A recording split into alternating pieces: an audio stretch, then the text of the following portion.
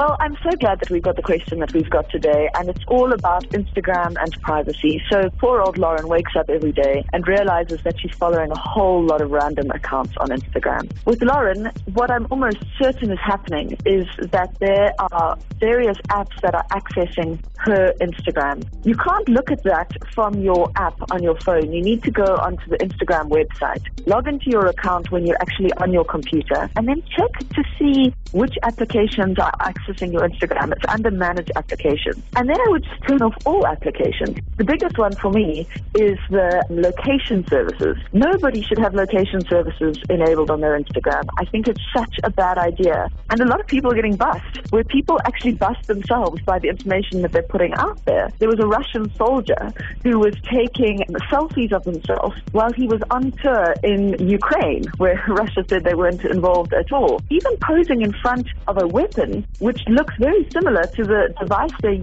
suspected was used in the bringing down of MH17, and the location is accurate. And then last week, we saw to the congressman who is going to be bust because he's been taking his interns to Katy Perry concerts instead of fundraising events. I urge everybody to have a private account on Instagram. I really think that the kind of content that we are Instagramming is very private. It's pictures of ourselves, it's pictures of our friends. So I think everyone should have a private account.